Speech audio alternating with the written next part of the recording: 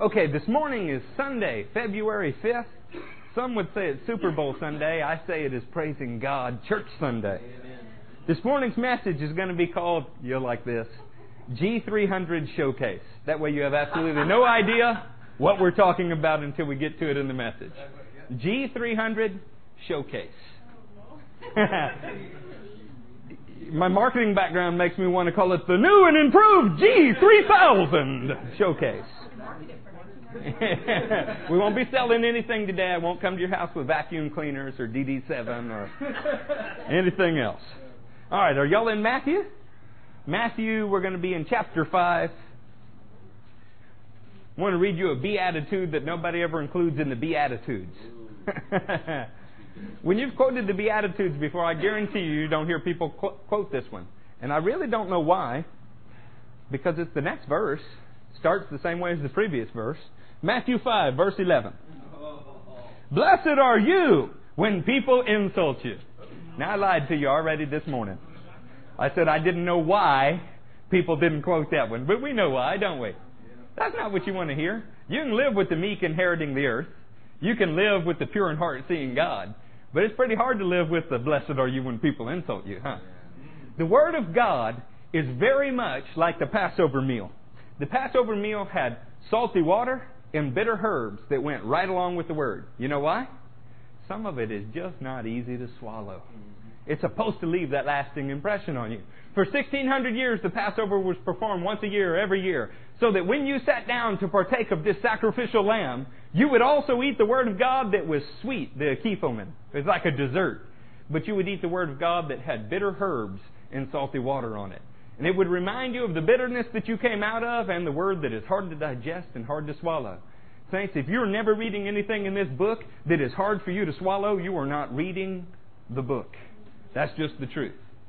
You might be listening to the 6-foot-tall icicle teach you about psychology, but you are not reading the book. Because if you engage this text, it will engage you.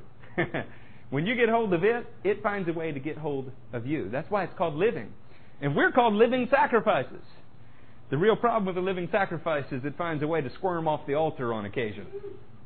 Praise God, huh? I'd rather be bound to the altar by God, willingly, than to squirm off of it. Blessed are you when people insult you, when they persecute you, and falsely say all kinds of evil against you because of me. Rejoice and be glad. Now, that was not an optional statement. That's what's known in the Bible as an imperative command. Comes from the word imperial, as if a king gave it. Rejoice and be glad. So next time somebody says you are stupid, you're out of your mind, you're narrow-minded, you're ignorant, you're whatever else they say, you're supposed to rejoice and be glad. Well, they really will think you're out of your mind. You do that, huh? Somebody walks up and says, you idiot, and you... Thank you very much, my friend. How is that going to work? I tell you what, it'll cause some question, though. And it's when man begins to open up in questions that he can find himself answered by God. I asked the Lord a question one time. It began my relationship with Him. I said, what are you going to do about this heretic named Don Babin? He's the guy who came and preached at my school. Much to my surprise, Jesus answered me. If people can get to a place in life where they're willing to question, in other words, not think that they know every answer to everything, then that's a place that God can open. Open the door and He can step through. Our job is to be ready to answer when people have questions. And our lives are supposed to provoke those questions by doing something. Rejoice and be glad, because great is your reward in heaven. For in the same way they persecuted the prophets who were before you. You are the salt of the earth. But if the salt loses its saltiness, how can it be made salty again? It is no longer good for anything except to be thrown out and trampled by men. That's another one that doesn't make much sense when you live here in the South. But if you live in the northeastern part of the United States, like some of you have, what do they use salt for? Covers the roads, breaks the ice, right? This is the lowest grade of salt. You don't very often go out to the street corner, move aside the snow, look for the ice, and sprinkle it on your French fries. It's the lowest grade of salt. Well, salt in the ancient world was the same way. The most purified salt went on your food. They had multiple grades of salt for different things. Some for curing food, some for treating the roadways, just like always. There are multiple grades of Christians. There's not supposed to be, but there is. You are are supposed to cause an exciting, vivacious flavor in the mouth of your king. But when you quit acting in the way that the king has called you to act, you're not good for much but to be trampled on by men. We're not supposed to lose our saltiness. He says it in another way so that perhaps even the dull ones like me out there will get it. He says, you are the light of the world. A city on a hill cannot be hidden. Neither do people light a lamp and put it under a bowl. Instead, they put it on a stand, and it gives light to everyone in the house. In the same way, let your light shine before men, that they will see your good deeds and praise your Father in heaven. He said, let your light shine before men, so that they will see your good deeds. Charlotte quoted this to me the other night at a dinner table. And I want to be honest, I was quiet because I was thinking about it. I hope this doesn't surprise you. There's occasionally a scripture that comes up that catches me off guard a little bit. I've always emphasized the fact that we don't shine, we don't do our acts of righteousness for men to see, because Jesus taught that as well. So how do you balance the statement that Jesus says, don't be like the Pharisees who give for the world to see or fast for the world to see. Instead, do your acts of righteousness in private. Don't let the right hand know what the left is doing. With a scripture that says, let your light shine before men, so that they will see your good deeds and praise your Father in heaven. Aren't those two things totally opposite of each other? Doesn't that sound like a paradox to you? What's the difference? I got to meditate on this because when Charlotte quoted the verse to me, I was talking to her about some things that I don't generally share in church. I don't always go through details of people's lives and what the church has and hasn't done in church, because I've been taught, and in my heart, I want these things to be between me and God. I'm not looking for praise from anybody. I want God's praise. So a lot of things we've done you don't even know about. How do you balance that with this, though? If my heart is not to do these things for other people to see, but do them only for God to see, and others see it, they'll praise God instead of me. That's how you balance these two verses. And as I began to meditate on that, I started to think, wow, how many times in Christianity have we been tricked to hiding in caves and holes, serving God privately, silently, quietly? How often have we shut up when we should have spoken up, not wanting to make waves? I was reading this morning about a Christian soldier in World War II. Let me read you this little paragraph here. It says, a faithful Christian soldier went to his chaplain for advice. Wouldn't you think you could get good advice from your chaplain? I wish you could go to every pastor in this town and get good advice. A faithful Christian soldier went to his chaplain for advice. Last night, he said, when I knelt by my bed and prayed, the fellows began to ridicule me and throw shoes at me. What should I do? Well, said the chaplain, why don't you stop kneeling down? Just lie down in bed and lift your heart to God in silence. He's God. He'll hear you. This has been my practice for many years. After some time had passed, the chaplain asked the soldier how he was faring with his evening prayers.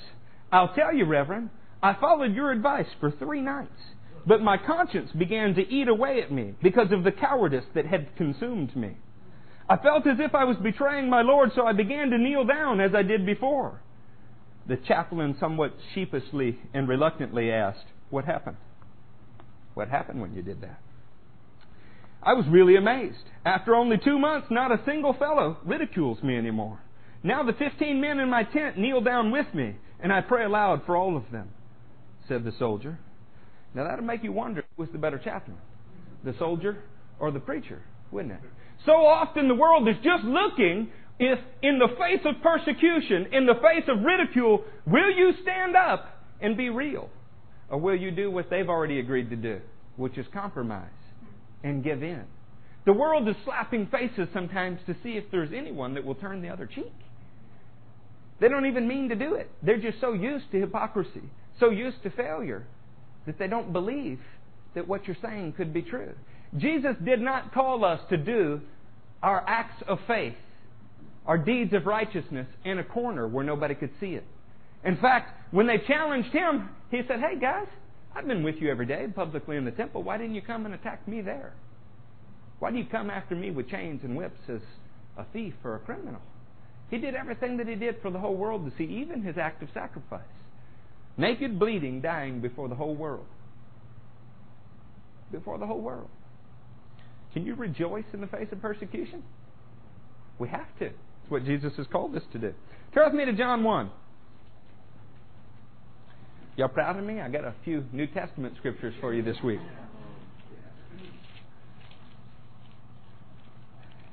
It's okay. We won't end there. Now, what was our message titles? Anybody remember? G300 Showcase. Y'all keep that in the back of your mind somewhere. The G300 Showcase. Don't you love how churches always come up with these gimmicks? Oh, God forgive me, I shouldn't say gimmick, but yeah, we'll go ahead and say gimmick. The 1040 window, the G12 principle, the this, the that, the other, whatever is new and improved and a new way to excite your people, get them tapped in, right? Well, I'm poking a little bit fun at that this morning. The Word is supposed to get us tapped in. It's supposed to excite us. You don't have to reinvent the wheel every week. You don't have to submit to Christian fads every week. You know what you have to do? You have to submit to the Spirit of God who's been moving upon the earth since its beginning. That's not a new thing. It's just rarely done. All right, y'all in John 1? In the beginning was the Word, and the Word was with God, and the Word was God. He was with God in the beginning. Through Him all things were made. Without Him nothing was made that has been made. In Him was life, and that life was the light of men. The light shines in the darkness, but the darkness has not understood, and your footnote will say, or overcome it. When Jesus' life was on earth, it was like a light shining to all men. When Jesus said things like in Matthew 5:17 that He didn't come to abolish the law, He came to fulfill it. That not one jot, not one tittle would pass away from the law until heaven and earth disappeared. And if you wanted to be great in the kingdom, you needed to do the things contained in the law and teach others to do it as well. He moved right on to shine before men. You know how He shined? He said, you have heard it said this, but I tell you this. He taught them the right way to shine the Word of God. Peter picks up on this principle and calls us living epistles that all men can read everywhere. There is a language on this earth that is called body language. I can sit, sometimes look at you, and tell whether you're upset with me, happy with me, contemplating, whatever it might be, just without you even speaking. Well, Christianity is much that same way. That lamp is making no noise, and yet its effects are touching the whole room. He didn't call us necessarily to be a loudspeaker for Him. That's something that I've had to learn. He called us to live a life that shines before men. That life that we shine, that light that we shine, comes from His life in us.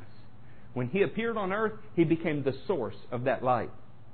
In John 8:12, Jesus stands up and He says, I am the light of the world. And He teaches others to follow Him. That happened at a very specific time in their history to teach them something powerfully. This was the Feast of Tabernacles. And in the portico to the temple, they had this enormous candelabra. It's this flaming thing. You know what it represented? It represented that fire by night in the desert that they followed, and the cloud of fire during the day. Because Israel had been taught every day, you wake up and you look. If it moves, you move. You do what it does. You follow the presence of God. Jesus was boldly proclaiming to everyone in Israel, I am this light. You need to follow me. You need to do the things that I do. Now, John was very clear. He said he himself was not that light. He came to witness about the light. When I'm telling you to shine, we're not talking about reflecting your own glory. We're talking about reflecting the glory that God has given you. In this way, you're very much like the moon that hangs out in the dark sky among the stars, has no light of its own, and yet it reflects the light of the sun in a very dark world. That's a Christian's role in life. It's what we're supposed to do. Not very effective, though, if it's hidden, if it's under a bushel, if it's shy, if it is scared, if it lacks confidence. How many times in the Word have we covered lately where somebody like Joshua stands up and says, be bold! Be strong, for the Lord thy God is with you. Do not be afraid. Do not fear. The Lord thy God is with you. Over and over and over. This was to teach the people it doesn't matter what you face.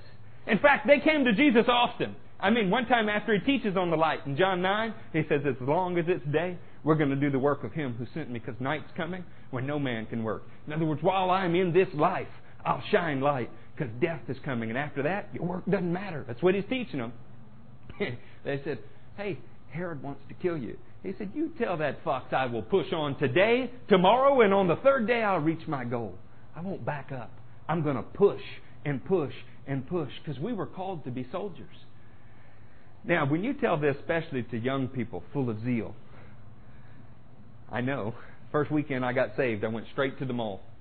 In the first 10 minutes with my box full of tracts, I found a biker.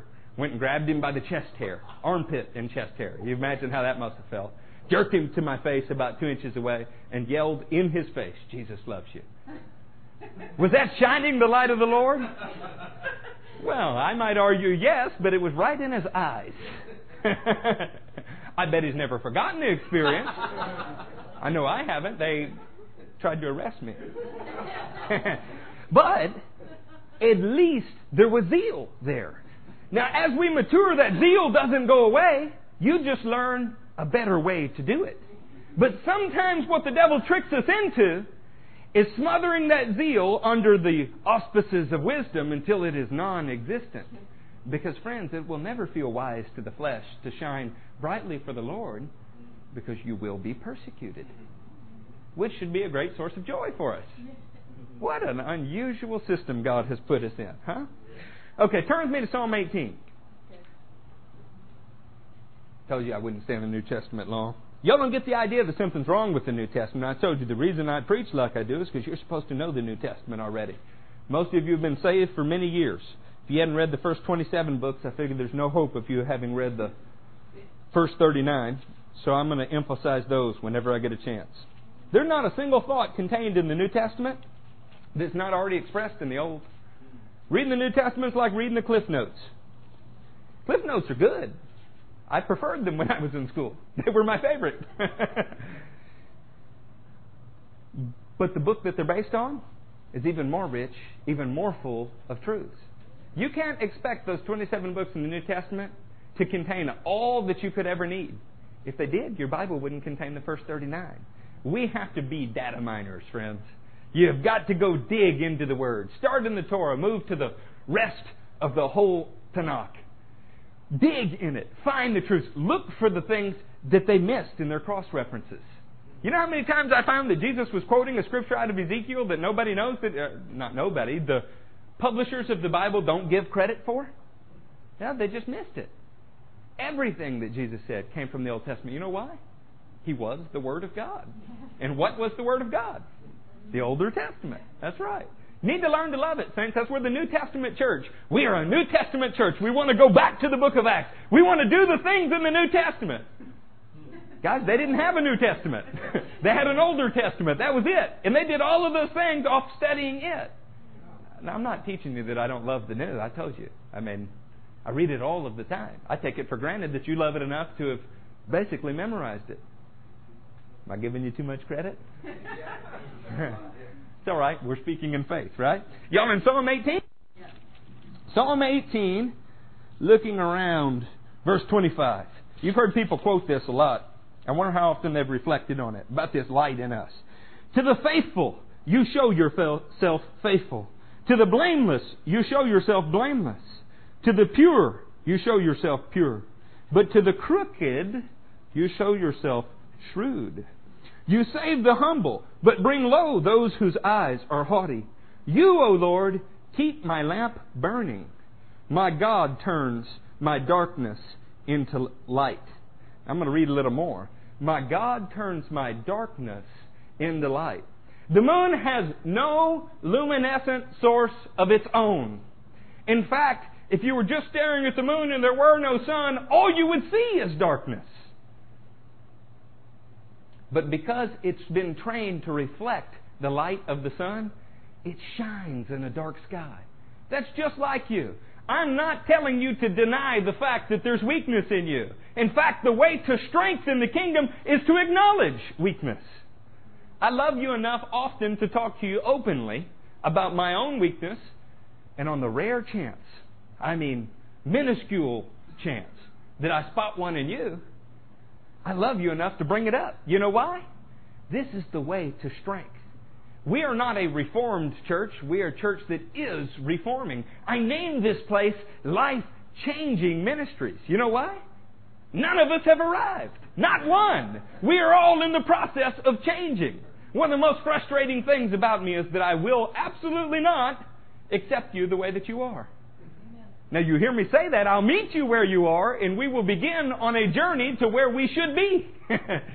It's not okay to dwell in the place we are. No matter how far along you are, you do not camp along the way. You let God take the darkness in you and turn it into light.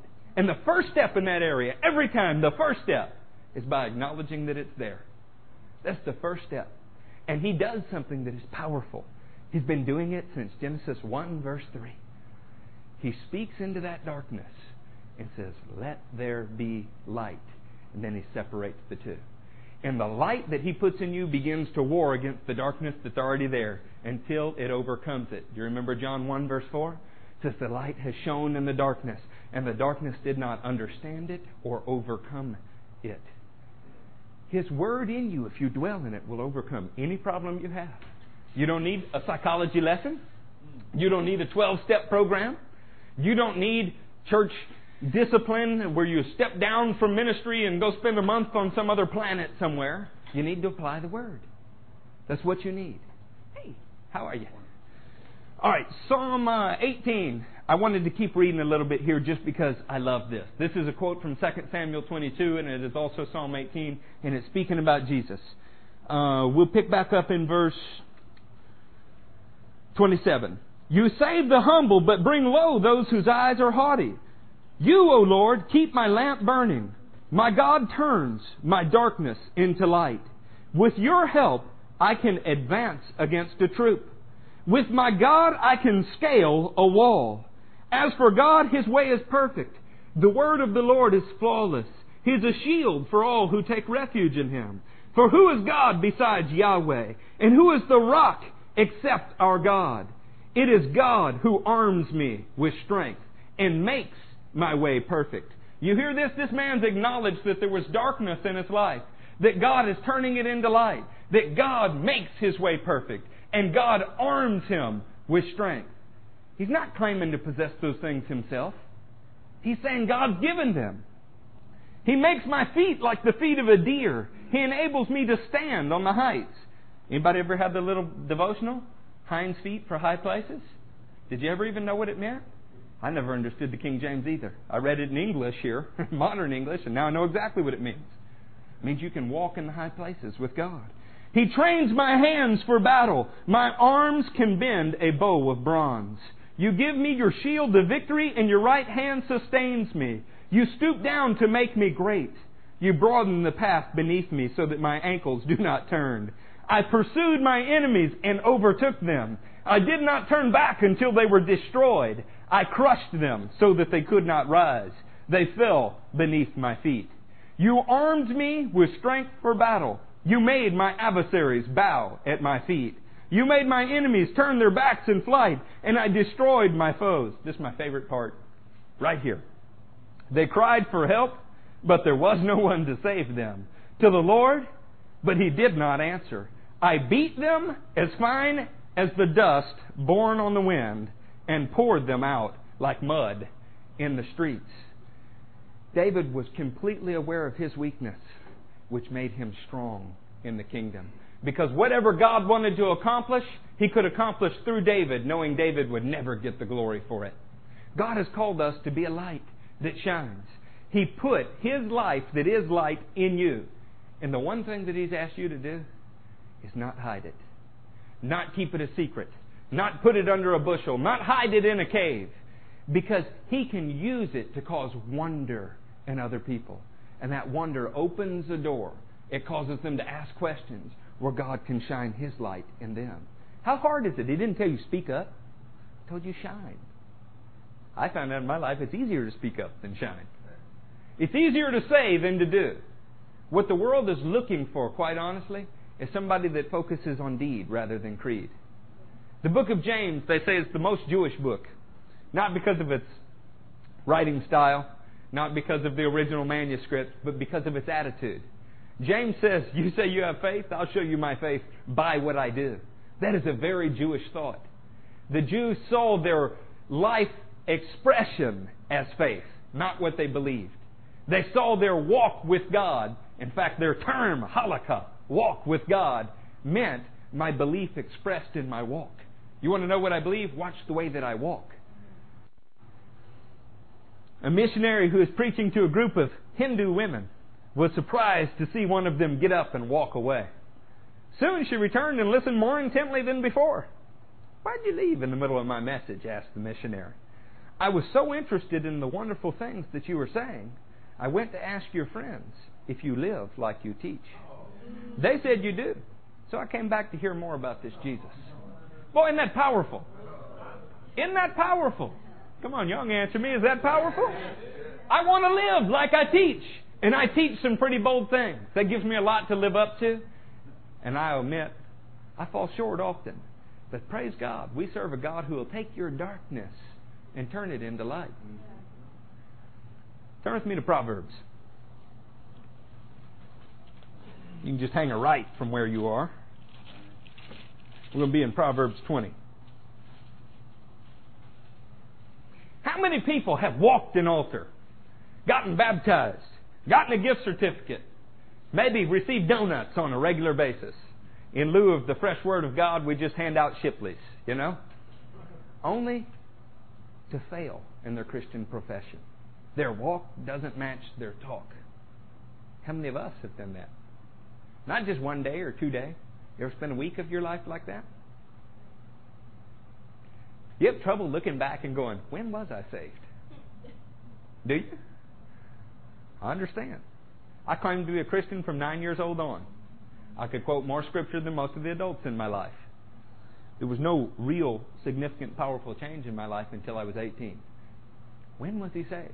Well, I didn't stand before the King, and I still haven't. I hope to be saved when I stand before Him, because that's the walk that I'm on and profession that I've made. When does credit become important? When you have to buy something. You say, well, were you saved then or were you saved now? Friends, you're saved when you face the judgment. Let's just start there. And you better live your life in a way that shows you're ready to face the judgment. Y'all with me in Proverbs? Yeah. Proverbs 20, verse 25. It is a trap for a man to dedicate something rashly, only later to consider his vows. A wise king winnows out the wicked. He drives the threshing wheel over them. Do y'all not hear any New Testament thought being expressed here? How about counting the cost before salvation? How about a whole parable Jesus taught about a man who builds a tower? Would he not first see whether he has what it costs to complete it? Or a king that goes to army against another king, would he not first count his troops and see if he could win? We can't ask people to dedicate their lives to Jesus without telling them the cost and what it means. It's a fool who dedicates something rashly and only considers later his vows. And a wise king winnows out his people. Didn't John the Baptist teach this? His winnowing fork is in his hand. A winnowing fork is an instrument of division. He said, the wheat he will gather into the barn, and the chaff he will burn up with unquenchable fire. Guys, he's not talking about the church and the lost. There's already that division. That separation's already occurred. He's talking about all those that claim to be in the body of Christ. He will use his winnowing fork and he will separate them. Some will get burned and others will be brought into the barn. Isn't that interesting? You know what the difference between the two groups was? What made one wheat and one chaff? Whether or not they were moved by His Holy Spirit. Go back and read it. Tell me if that's not true. You'll hear every commentary on every shelf say something else. You go back and read it and you tell me what you think it says. Now somebody says, that's your interpretation. Okay? What's yours? Don't go grab Barclay. Don't go grab Matthew Henry. You read it. You make a decision. We will either yield to God's Spirit or we won't. I want to yield to His Spirit and shine brightly. It's His light I need to reflect, not my own. By the way, the next verse, powerful one. Verse 27. The lamp of the Lord searches the spirit of a man. It searches out his inmost being. You need to go ahead and admit right up front, Lord, I don't have it all together. There's still more darkness in me than I would like. And I need you to turn it into light, because He's already searching you. He's working through David, working through Brad, working through Bobby, trying to get us to acknowledge our shortcomings so that He can take a weakness and turn it into something strong. What He wants is a select group of people. He wants a group of people that are aware of their weakness and aware of spiritual principles so that He can empower you to do great things. In fact, He's looking for a special group called the G300. I've just renamed them. The G300. Y'all thought I forgot about our message this morning, didn't you? What was the message title? Anybody write it down? G300 Showcase. Turn with me to Judges.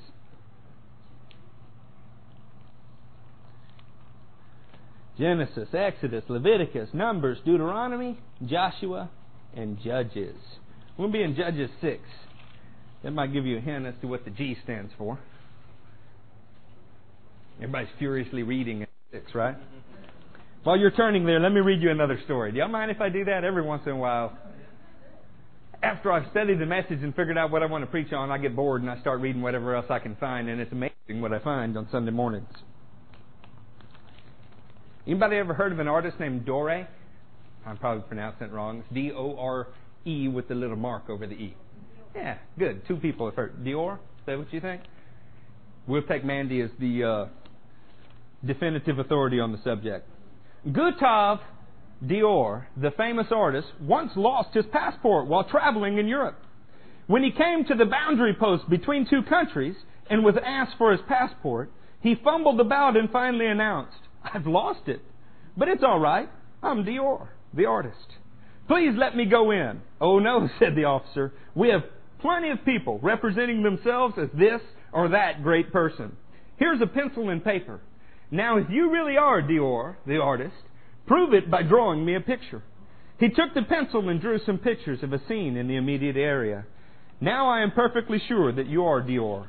No one else could draw like that," said the officer, as he allowed Dior to enter the country. So it is with us. People follow what we do on the stage of life. They look to see if our conduct squares with our profession of who we are. Are we drawing the picture of Christ, as it were, or of a different person? What the world wants to see is reality in our actions. It has been said that God has great and wonderful things to display if He could only find suitable showcases. Are you a good showcase for Jesus Christ this morning? I want to look at how we can be a good showcase for Jesus. You know, in Judges 6,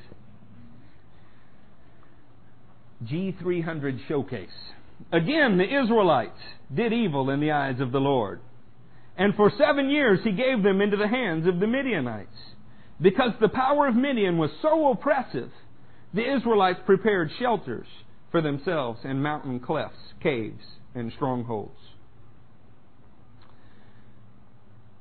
Where were they? Hiding. When Israel crossed the Jordan River, when they saw the kingdom of Jericho fall at the word of the Lord, when they went out and trounced other kingdoms, when Joshua made the statement, "But as for me and my house, we will serve the Lord," what land were they promised? They were promised that entire real estate in the Middle East. In fact, it was revealed to Abraham, Paul says in Romans 4, that he'd be an heir of the whole world. And what are the Israelites doing? Hiding. Why? Why are the Israelites hiding here? What does the Scripture say? Because they did evil in the eyes of the Lord, and Midian was oppressive. You know, most Christians are hiding in caves, in clefts of rock, because you're aware that you've done some evil things. You're aware that your profession does not always square with the painting that you desire to portray. And rather than freely admit it, we just hide. We don't stand up so boldly. I mean, after all, who are we? We're flawed too. We make mistakes too. How can I tell Brad boldly about Jesus when Brad knows that I lost my temper a week ago? That's precisely why you can tell Brad about Jesus. Brad, I'm just like you. And look at how God helps me. Look at the way that He's causing me to prosper. He's carrying me on His wings like a child. He hasn't turned away from me because of my great failing. Instead, He's shown me great mercy. This has always caused religious people problems. Do you remember what the Pharisees said when a woman came, prostrated herself on the ground, began to weep, and washed Jesus' feet with her hair? Do you remember what they said? If he knew what kind of woman this was, he wouldn't allow her to touch him. What does that tell you about them? They wouldn't have allowed her to touch them. They were too good to be touched by her filthiness. And what did Jesus say? He who has sinned much loves much. That's our testimony. Friends, I sinned much, but now I love much. I'm an object of mercy. God hasn't given up on me. Look, He's working in my life. I'm not where I'm supposed to be yet, but I'm also not where I was. There is progress towards heaven. There is progress towards heavenly things. I'm showing myself to be a subject of the kingdom because more of His principles are becoming my daily life. The right people will feel that. The right people will be moved by that. The right people will see hope in that. Well, Eric, what do you mean the right people? What the Bible calls elect. You cannot be saved. You cannot be saved unless the Spirit of the Father draws you. John 6:44 says that plainly. He desires everybody to be saved, but if you're not receptive to the Spirit, you can't even be saved. Well, how do you know when somebody's receptive to the Spirit? When the real gospel message begins to be attractive to them. You know what, though? The real gospel message is not usually what gets there first. They hear, God wants you rich. God wants you blessed. God wants you yellow, coward, flying away. God wants you to accept the American gospel. Jesus in a three-piece suit, smarter than everybody else, better businessman than everybody else, high and lifted up above all the stench of the earth. They hear every gospel but the real gospel that says Jesus will meet you where you are and then change you along His way. That's the gospel. It's not what we hear, but that is the gospel, and that's what your lives need to portray.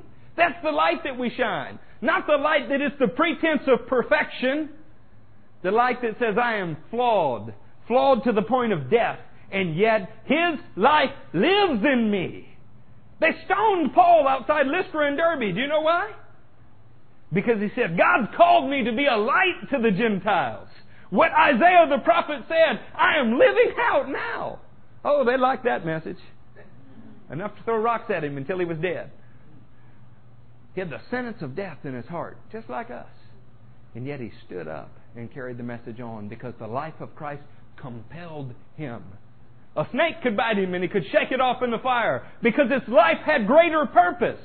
What's been biting you? What's been knocking you down? What nags at you? What's eating away at your conscience? Turn over the stones. Let God see it. Ask Him to take your darkness and make it light that it might compel you to live as He lived. We can make a difference in this world. You said, this is a tiny church. We got 20 chairs in here that are almost all full, but not quite. What difference could we possibly make among the millions in Houston? Well, I don't know. Jesus took 12. One of them was a devil and He changed the whole world. Everybody on this globe is writing checks now.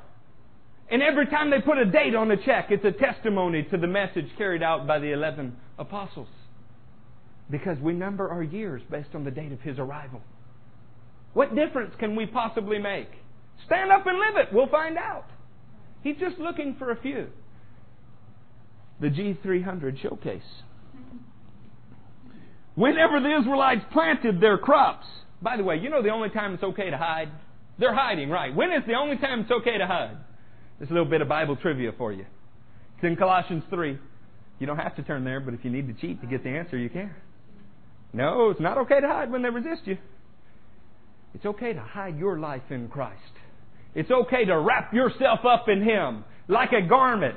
When my little kids are scared, they get under their comforter in their bed and they just peek out into the room.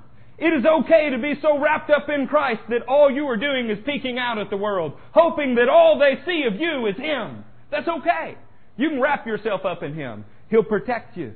He'll keep you warm and He'll comfort you. He's even called the Comforter. Whenever the Israelites planted their crops, the Midianites, the Amalekites. Who are the Amalekites? We taught on this, dealing with Amalek. The warlike people who live in the valley. They position themselves between you and what God's called you to do. They're always used in this sense, huh? Amalekites and the other eastern peoples invaded the country.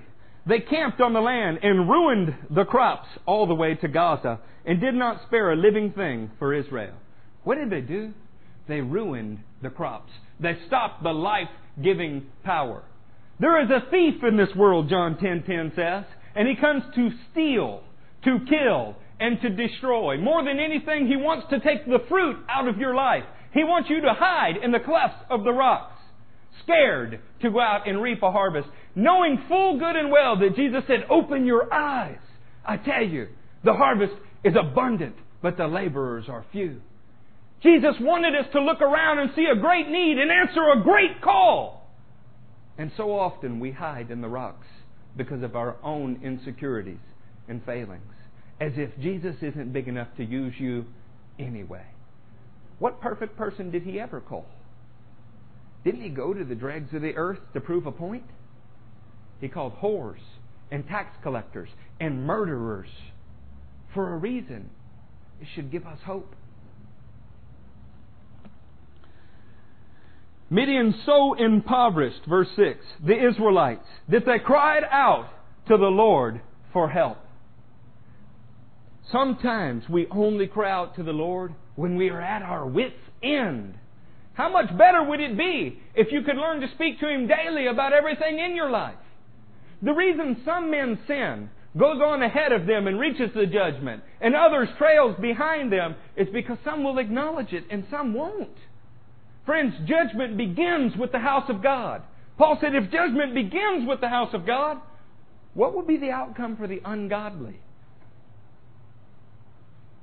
How does it begin with you? Because every day you're honest about what's happened. If with nobody else, if you can't be honest with your own wife, and you can't be honest with your own kids, and you can't be honest with your own church, start with being honest with Jesus. And you know what? You'll find the empowerment to be honest with everybody else. Because whatever you are is what He's called and what He's making in you. You are His workmanship, created in Christ Jesus. I like how one preacher said it. God didn't make any junk. You are something He can work with. Quit trying to be somebody else. Quit trying to present perfect and just be His workmanship. He's created good works for you to do. He's laid them out in advance for you to do them. Your job is just to let Him work effectively in your life. And so what if you're not as good looking as Matthew or as strong as David? That's okay. He's called you in a unique way. No reason to hide. No reason to hide. They cry out to the Lord for help. By the way, 1 John 3:8, it's one you ought to commit to memory. It says the reason that Jesus Christ appeared was to destroy the devil's work. There is a thief working in our lives to steal from us, to kill us, and to destroy us, because he wants no crops to come from you. He wants no life to come from you. And Jesus came to destroy his work. But where is Jesus right now? Is Jesus sitting in this room? Jesus is in a glorified body in a physical location. He's no more omnipresent than you are. I hope that didn't hurt your feelings. He's a glorified man whom the fullness of the Godhead lives in, so that we call Him God. But He is in one location, somewhere, called the right hand of the Father. So when Jesus does something on earth, how does He do it? When Jesus wants to move on earth and help His people or do something, He does it by way of His Spirit that is everywhere, moving in His people that are declared to be His body. They cried to the Lord for help. Friends, if we don't do the work of God on earth, it doesn't get done. Quit sitting by waiting for someone else to do it. This is not an entitlement society, just waiting for somebody else to do everything for you. You were saved to do the work of the kingdom. They cried to the Lord for help. When the Israelites cried to the Lord because of Midian, He sent them a prophet who said, "This is what the Lord, the God of Israel, says. I brought you up out of Egypt, out of the land of slavery. I snatched you from the power of Egypt and from the hand of all your oppressors. I drove them from before you and gave you their land. I said to you, I am the Lord, your God. I am Yahweh Elohim. Do not worship the gods of the Amorites in whose land you live. But you have not listened to me." You know what I love about this prophet? Boy, he lays it on the line, doesn't he? He says, "Hey, I'm coming on behalf of God, who snatched you right out of Egypt, who brought you into this land where you're hiding like kids. The land that's supposed to be yours, but you're not listening to God. You know what I like best about the prophet, though? Not that he was bold. The best thing in the world about this prophet. Did his deeds shine before men? Yeah. But what's his name? I got no idea. His deeds are a lasting testimony about the faithfulness of God, but you don't even know the man's name. When Christians do their work right, nobody will remember your name, but they'll remember the exploits God did through you for generations to come. God should leave in your life a legacy, a testimony, something that outlasts you on the earth done for Him, but you don't get credit for it. They won't even remember your name if you do it right. I want my life to be pouring into other people's lives, and if I do it right, I may never hopefully receive credit for it. But they'll go on and touch other people's lives all over the globe, and nobody will ever know where it started from or where it came, except to credit God as the source. It's called transitional leadership, and that's the only way Jesus ever did it. The problem is we want to make a name for ourselves, and that's wrong. G300 showcase. Let's get to the meat of the message. That be all right? You all like that? Then the Israelites cried to the Lord. We read that, didn't we? Verse 11. The angel of the Lord came and sat down under the oak in Ophrah that belonged to Joash the Abiezrite, where his son Gideon was threshing wheat in a wine press to keep it from the Midianites. Now, guys, I'm not the agricultural genius. I can't grow a ficus tree. I mean, I have no clue. Matthew and Cassidy are studying gardening, and I hope they master it because I'll eat all their food. But he's threshing wheat in a wine press. That doesn't sound very smart, does it? Why would he be doing that? Well, the Scripture says, to keep it from the Midianites. He went out to a wine press, which has a similar shape to a threshing floor, although it's not entirely the same. And that's where he was threshing his wheat. Why? Because he was scared. He was full of weakness. You might even say he was a coward.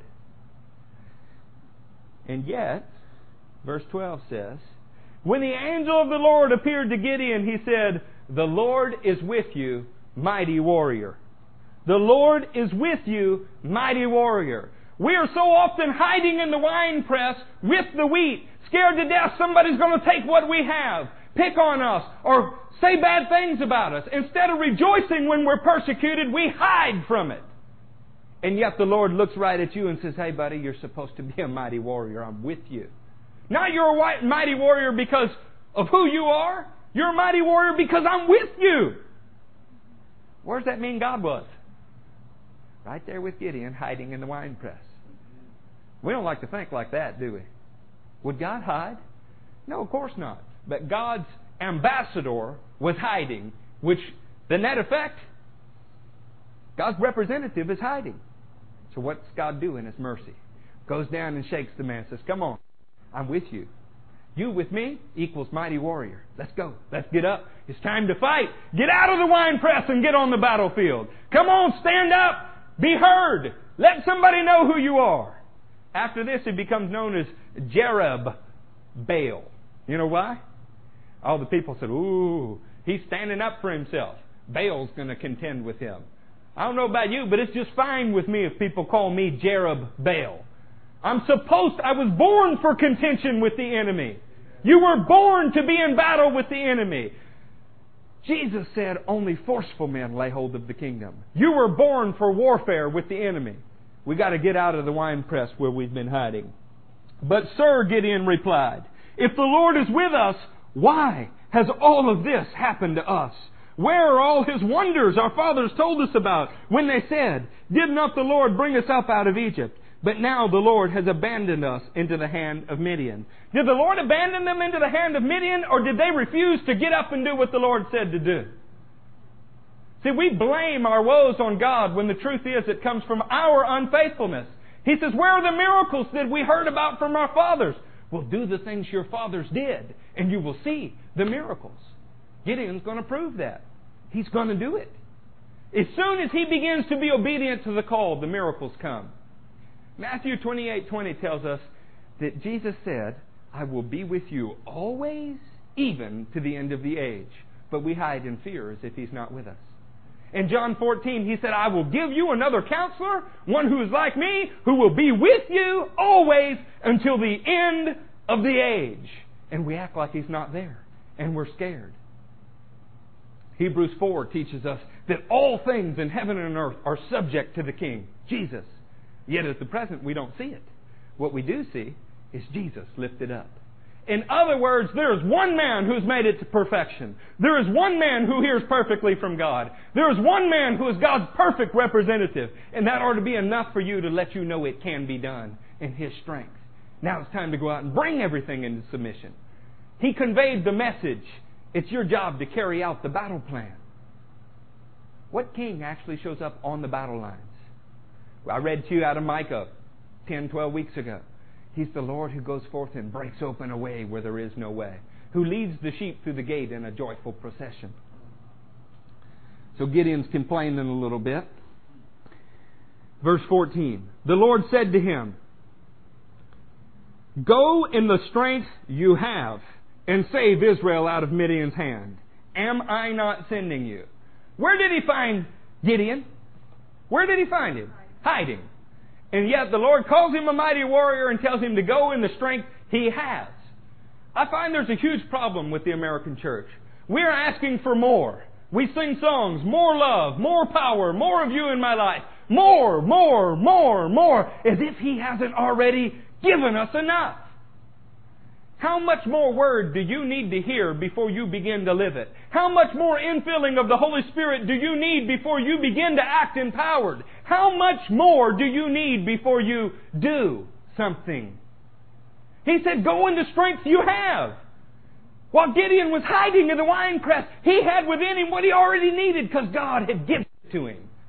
But he didn't know it. He didn't know what he had. The way the devil's kept most of us bound up is you have no idea how dangerous you are to the enemy. All you can see is your own imperfections. All you can see is your own failing. And you forget that He's trained you for battle. That you have the feet of a deer to stand on the high places. You think that because there's little bits of darkness in you that the light cannot overcome it. Saints, realize who we are. You're part of Gideon's select army. You are supposed to be a showcase for God's power. And the more weakness you have, the easier it is to see God's power and distinguish it from your weakness. We're asking for more instead of using what we have. Pray for the will of God. Others will run you over from behind while they do the will of God. Listen to him whine. But Lord, Gideon asked, how can I save Israel? My clan is the weakest in Manasseh, and I am the least of my family. Hebrews 11:44 says that 11:34 that we serve a God who takes weaknesses and turns them into strengths. So when you whine to God and tell Him all the reasons you can't, all He sees in you is potential. He sees somebody, wow, if I pour myself into Him, He will. He can. Quit telling God all the reasons that you can't and start acting like you can because He's with you. He's with you. The Lord answered, I will be with you. Have you noticed that's pretty well God's answer for everything? Hey, buddy, you call me God. You call me Lord. You say Adonai, which means sovereign, Lord, owner, and controller. You call me Adonai, I'm with you. Now, is what you say true or not? I'm with you. What else do you need to know? I can tell you my son is not scared as long as I'm with him. Poor guy. He's a little bit deluded, but he thinks there's nothing that Daddy can't do. He's not scared of anything or anyone as long as Dad is there.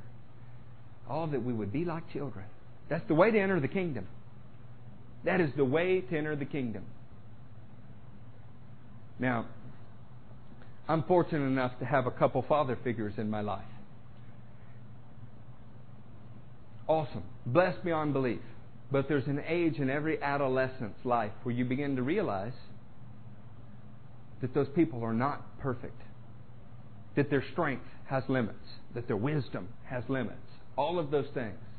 That's an odd place for a teenager, and that's usually when it happens. That's, as the old axiom says, quick, get a job, move out while you still know everything.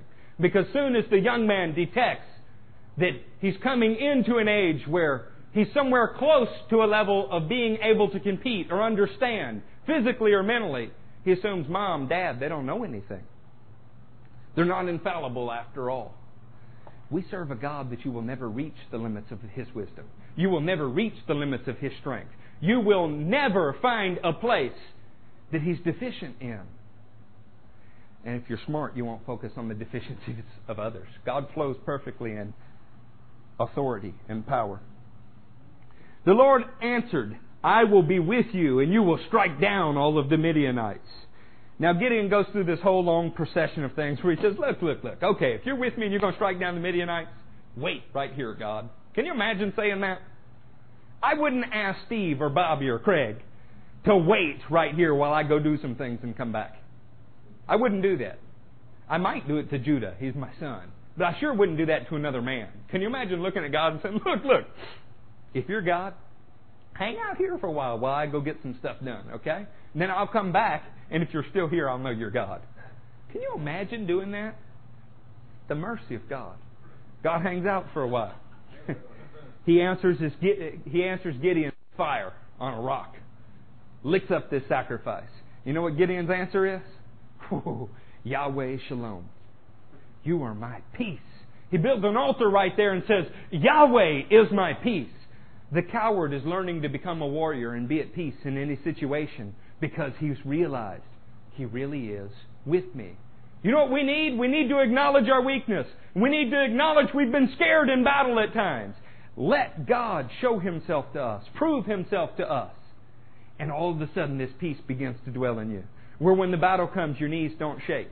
Your hands don't tremble because you know your big brother has got your back. Right there. Yeah?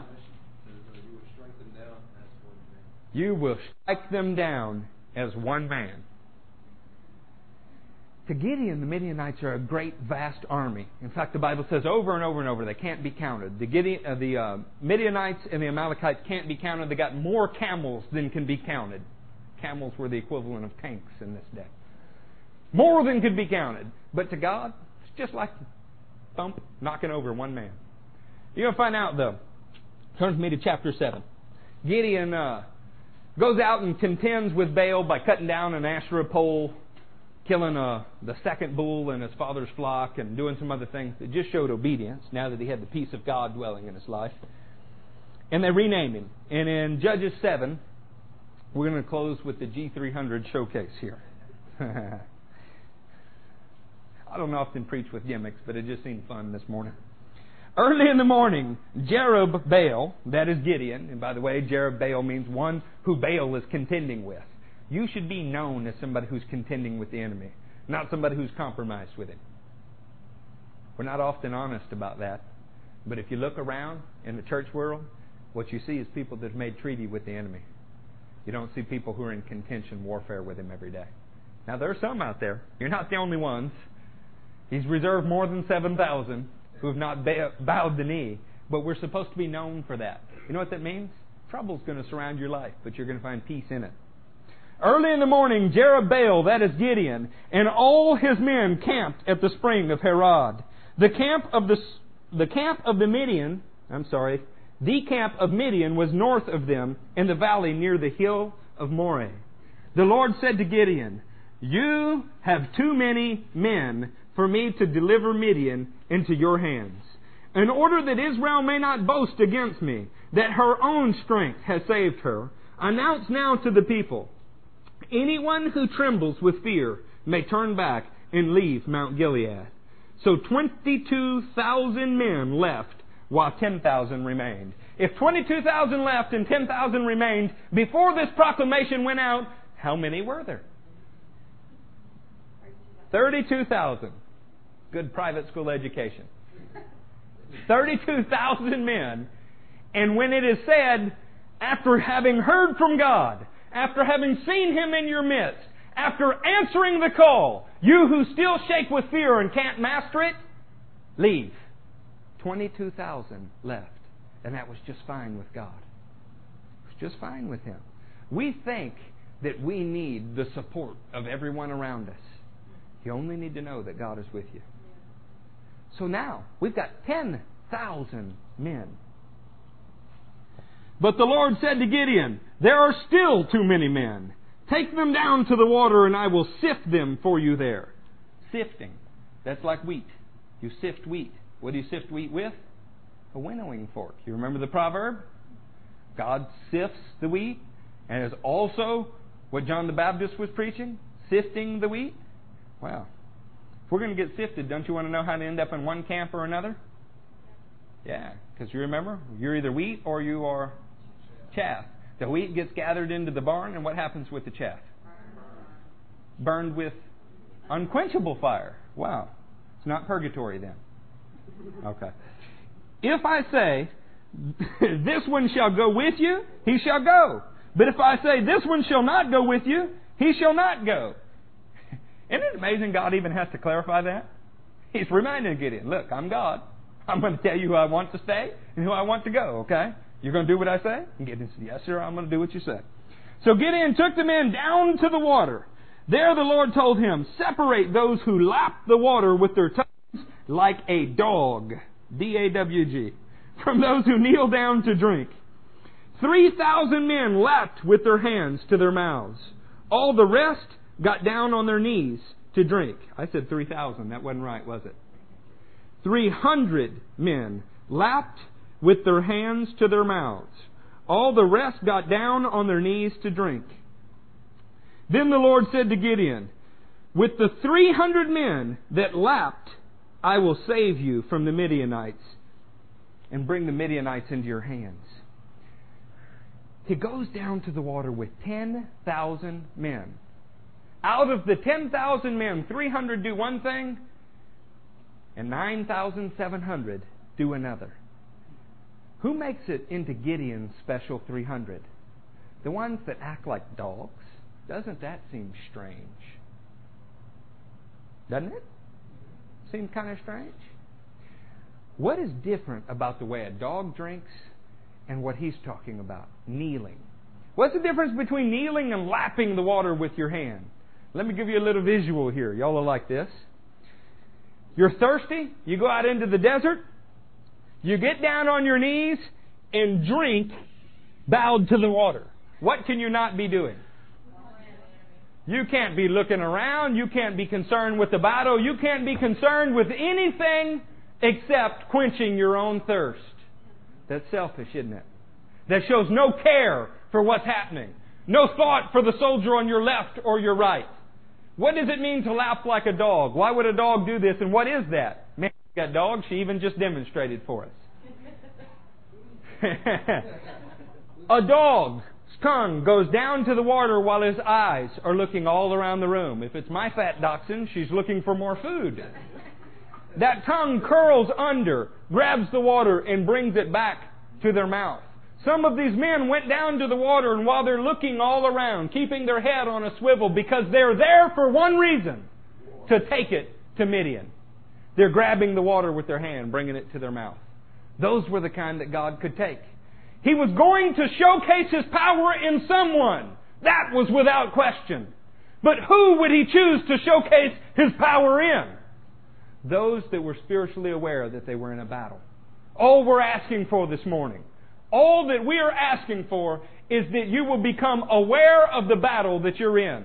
You don't have a choice. You're in it whether you want to be or not. You might as well acknowledge it and decide to take it to the enemy before he takes it to you. If you will be spiritually aware, then you are somebody that God can showcase His power in. By the way, and I'm out of time here, these guys didn't even have to fight. Isn't that amazing?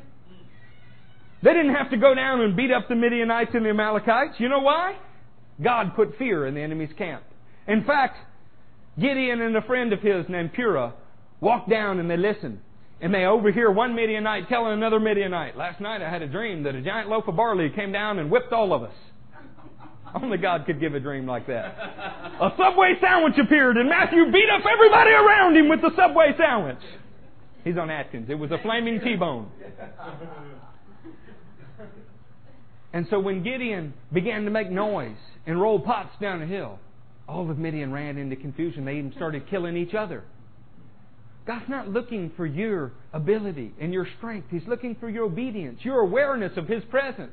You taking seriously the battle that we're in.